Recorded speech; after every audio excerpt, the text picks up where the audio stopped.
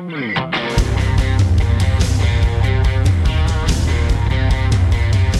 to ContenderCast, a global leadership and consumer industries entrepreneurship podcast centered on shining a light on bright ideas. And now, here's your host, Justin Hahnemann.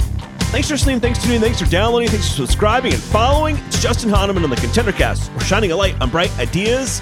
Today, we're talking coffee. I can't even wait for you to meet the folks from GreenPod Coffee Packing. Julie and Gary Kratzer are here. It's so great to have both of you together on an early morning. I appreciate you guys being on the podcast. Yeah, thanks for having us this morning. And Gary? Yeah. Sorry, I need a coffee refill. Yeah, we're happy to be here. That's so funny. One at a time, very literally. That's okay. Just want to make sure you're both there. It's so great to have you guys on. Obviously, a booming sector in the beverage industry. We're talking coffee today. We're going to talk about an interesting angle on it that GreenPod is focused on, and we're going to get there in just a few moments. So let's do this first before we get to the company. How about it, Julie and Gary? Why don't you guys both share a little bit about your background? How did you guys get into this? Did you know the industry? Let's talk about what you were doing before launching GreenPod. Yeah, so I was actually previously in education, and then we started a family and I wanted to work from home. So that's kind of how the coffee business started. We were coffee roasting while Gary was working his other job, but his background did kind of go in the direction of GreenPod. Yeah, so my background's in mechanical engineering and business, and I spent about 15 years doing new product development, business development, launching businesses and products in different industries. So just I've always had a natural eye, especially my former job, of just looking for new spaces, new opportunities, and just finding ways that there's finding opportunities in the market that we could fill. Sure. And this ended up being one of those such opportunities.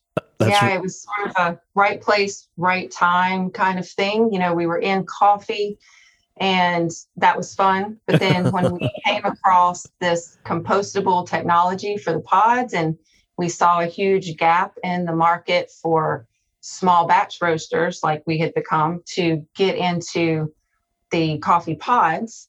And with Gary's, product background, it was sort of the perfect fit for us to launch this new product. Love it. So, most people are familiar with pods, right? When you make coffee, you pop the pod in, it's got water, you close it, and then you throw the pod away. And it's usually not recyclable, and it just fills up it fills up the trash, right? And so, and here you've got an idea. And one of the things I thought was really cool as you launched this is you guys looked at recycling, or actually reusing single-use cups, and then also you found this new technology. So talk about just kind of your thinking around launching this, and you're already in coffee then at that point, but how did you decide and figure out the cup?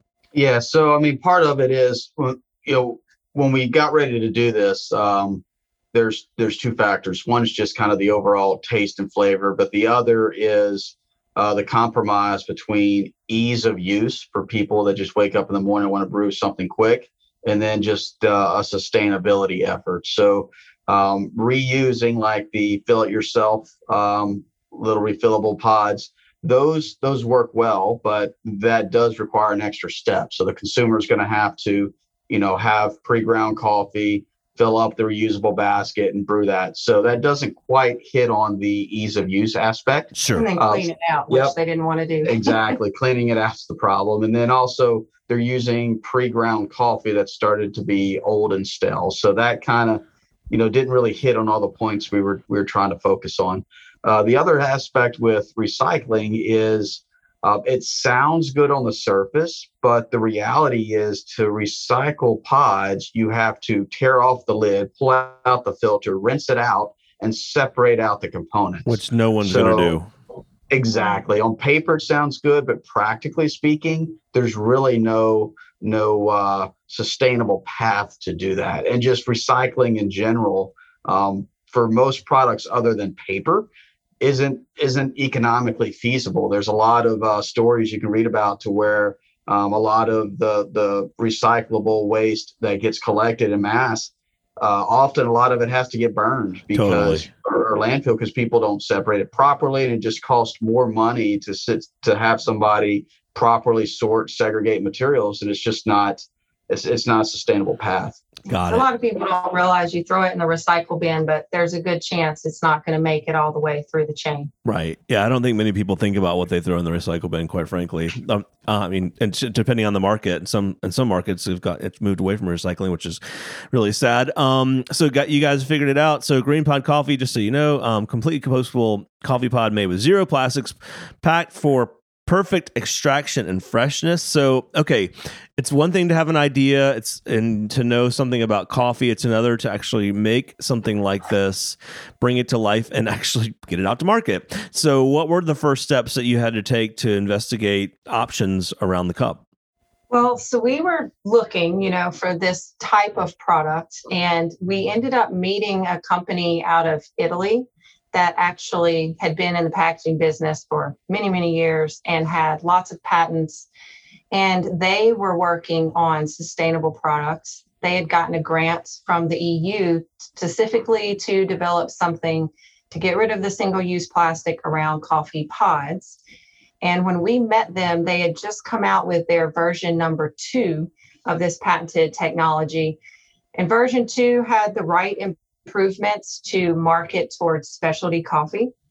They were able to put a lot more coffee into this design than your average pod, so that got your water to coffee ratio correct. And the way that the pod is made, we're able to put fresh coffee in. So when we met them and talked to them, they learned about Gary's background and what we wanted to do for the small batch roaster. They actually made us a smaller version. It's an R&D machine to them, where typically these machines are, Costco giant size machines, take container loads of coffee. So it was just the perfect combination for them to let us do this with a smaller machine so that we could be accessible to other small businesses. Yeah. I mean, it was a win-win for them because, launching the first machine, there's a learning curve. They have to figure out, how it's going to function, how it's going to work. We've made several improvements since we got started. So a lot of the materials we're using in this pod, they're brand new. Even the material manufacturers that make the raw materials, they don't fully understand how they're being used in the machine.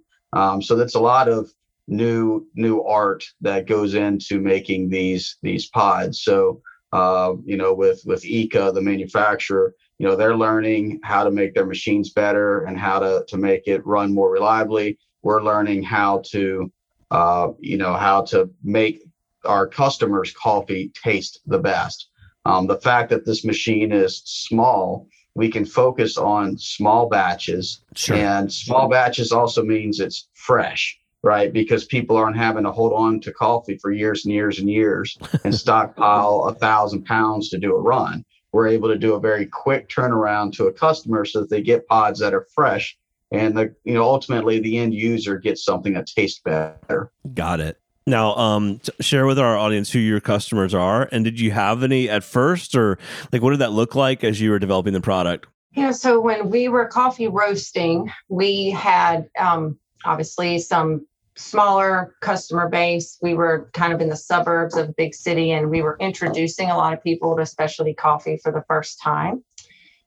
They wanted this product.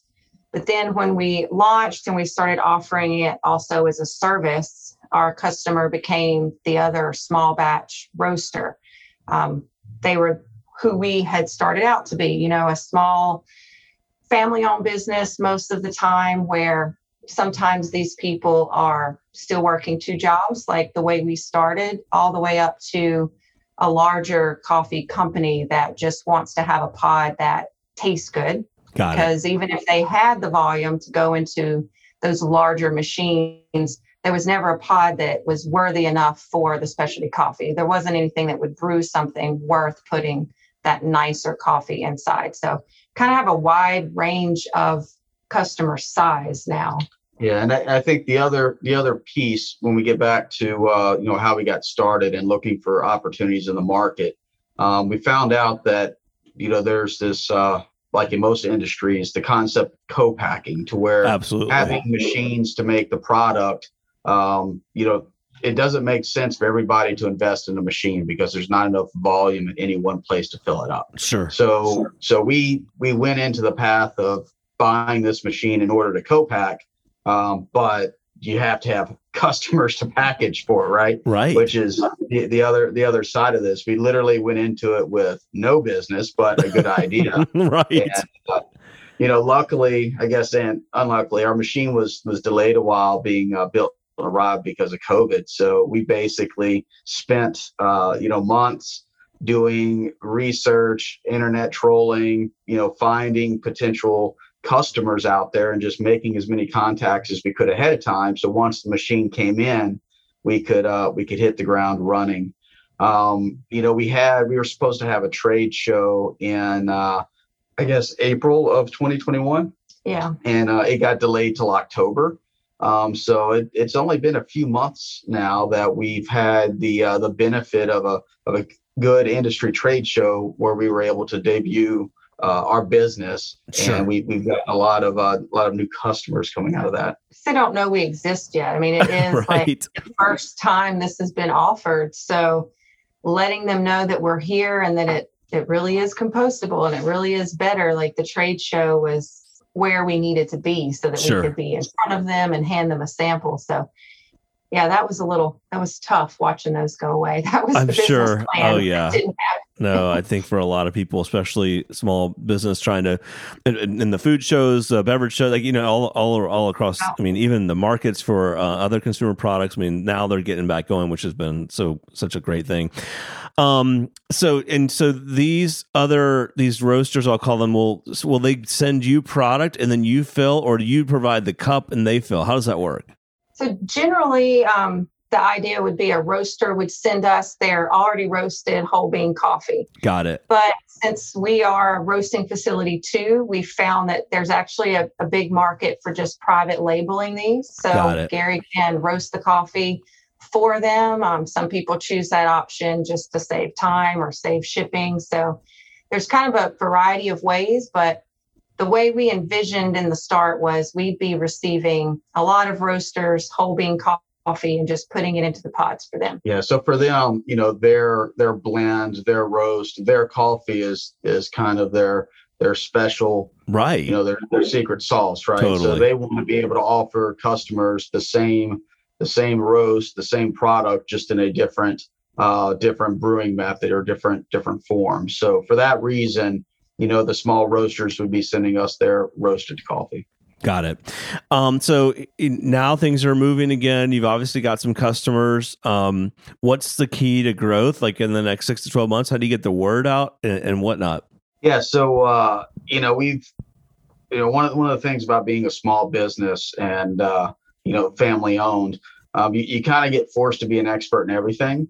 And, we've quickly learned that there's like a right and a wrong way to do Google and, internet searches and customer communications, stuff like that. So, we've teamed up with some very helpful people. Julie, I don't even know what she does. She just does her computer magic and finds ways to get us out there. But I think just being advertised in the right place, showing up on Google searches, a lot of leads are coming to us.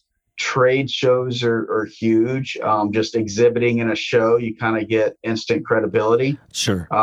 We have trade specific publications. So for us, such as Roast Magazine, advertising in that gets a lot of attention. So we've kind of turned the corner to where I think the first 6 to 9 months we were chasing leads. Sure. And I say probably since about October, November, we have more leads. It's more of a customer push than a pull from us, to where the leads are kind of coming in a little more automatic. We're doing less scrapping and they're finding us, finally. That's and wonderful. I think the trade show was the turning point for sure. And the other thing is when you're doing a consumer sell, you're always trying to keep that consumer. But when it comes to co-packing and we have, the right product, the right quality, each customer is recurring business. So every time we pick up a new customer, we're just making the pipeline more and more full for the future.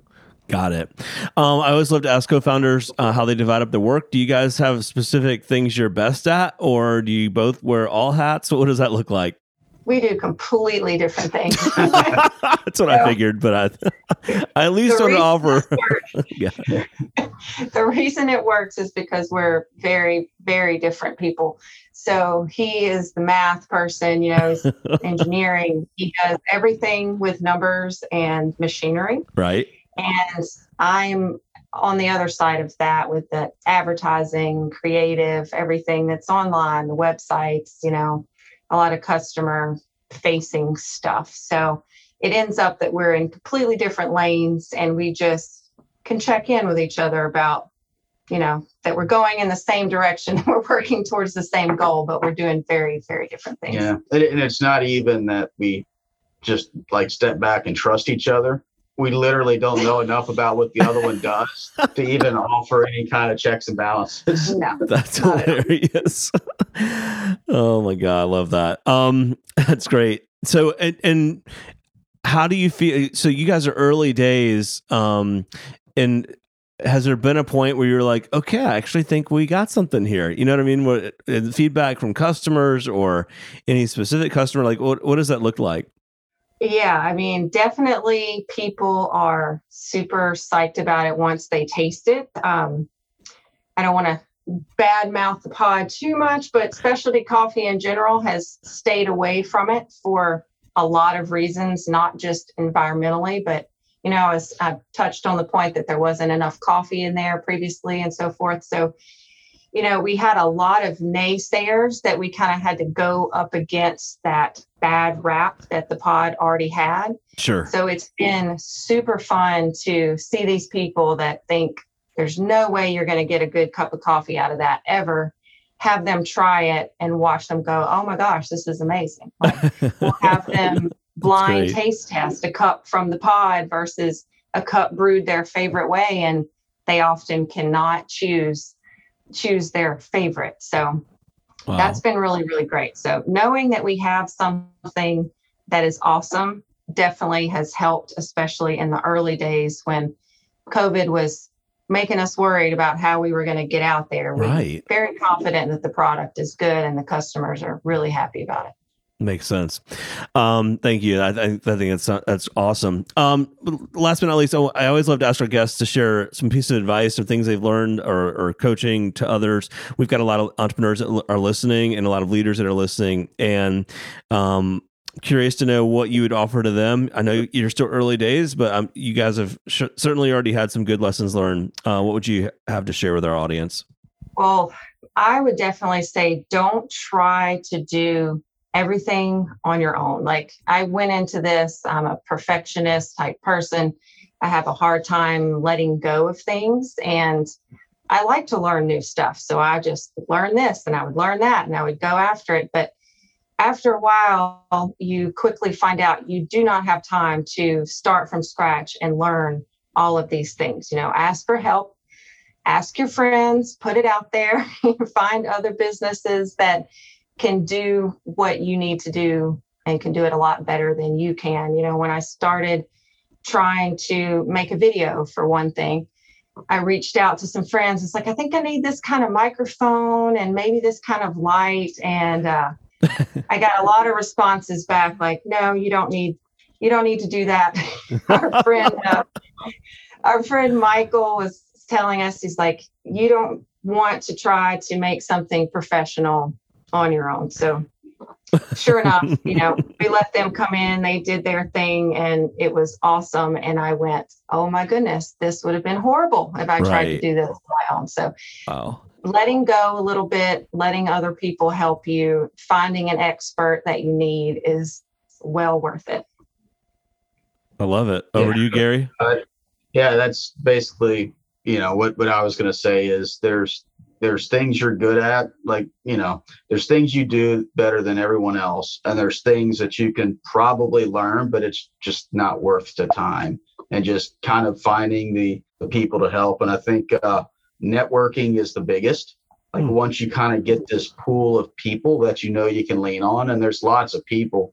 We have a real good friend, Tal Thompson, that owns a business, the Art Factory, right on the road from us. She's been, very instrumental in helping us kind of navigate some of the things. Just, even being someone there just to peer review an idea. Those type of connections are just invaluable and help you move forward. I mean, I love that. Yeah, definitely. Finding partners is good because they become like mentors to you, people that are a little further down the road, even if you're not in the same business at all. There's so many things that cross over with every small business, and leaning on them for advice and support is just invaluable. It's awesome advice. As we wrap up today, share with our audience where they can find you, connect with you, learn more about your product. Yeah, so we're at greenpodcoffeepacking.com, and that's where you can find all the information about the pod itself and the co-packing. And then for consumers that just want to try this out, they can also go to guideroastingcompany.com. That was business number one, where we were roasting coffee. So they just need it for home. They can check that out. If they want pods for their business or if they're a roaster, check out Green Pod Coffee Packing. Very, very cool. Julie and Gary, it's so great to have you on the podcast. We look forward to staying in touch. I know you've got a lot of runway in front of you as you grow the business and really get momentum going this year. So I hope you'll come back on and share more stories with us. Yeah. All right. Sounds great. Thank you. The ContenderCast is sponsored by Henderson Shapiro Peck and powered by Contender Brands.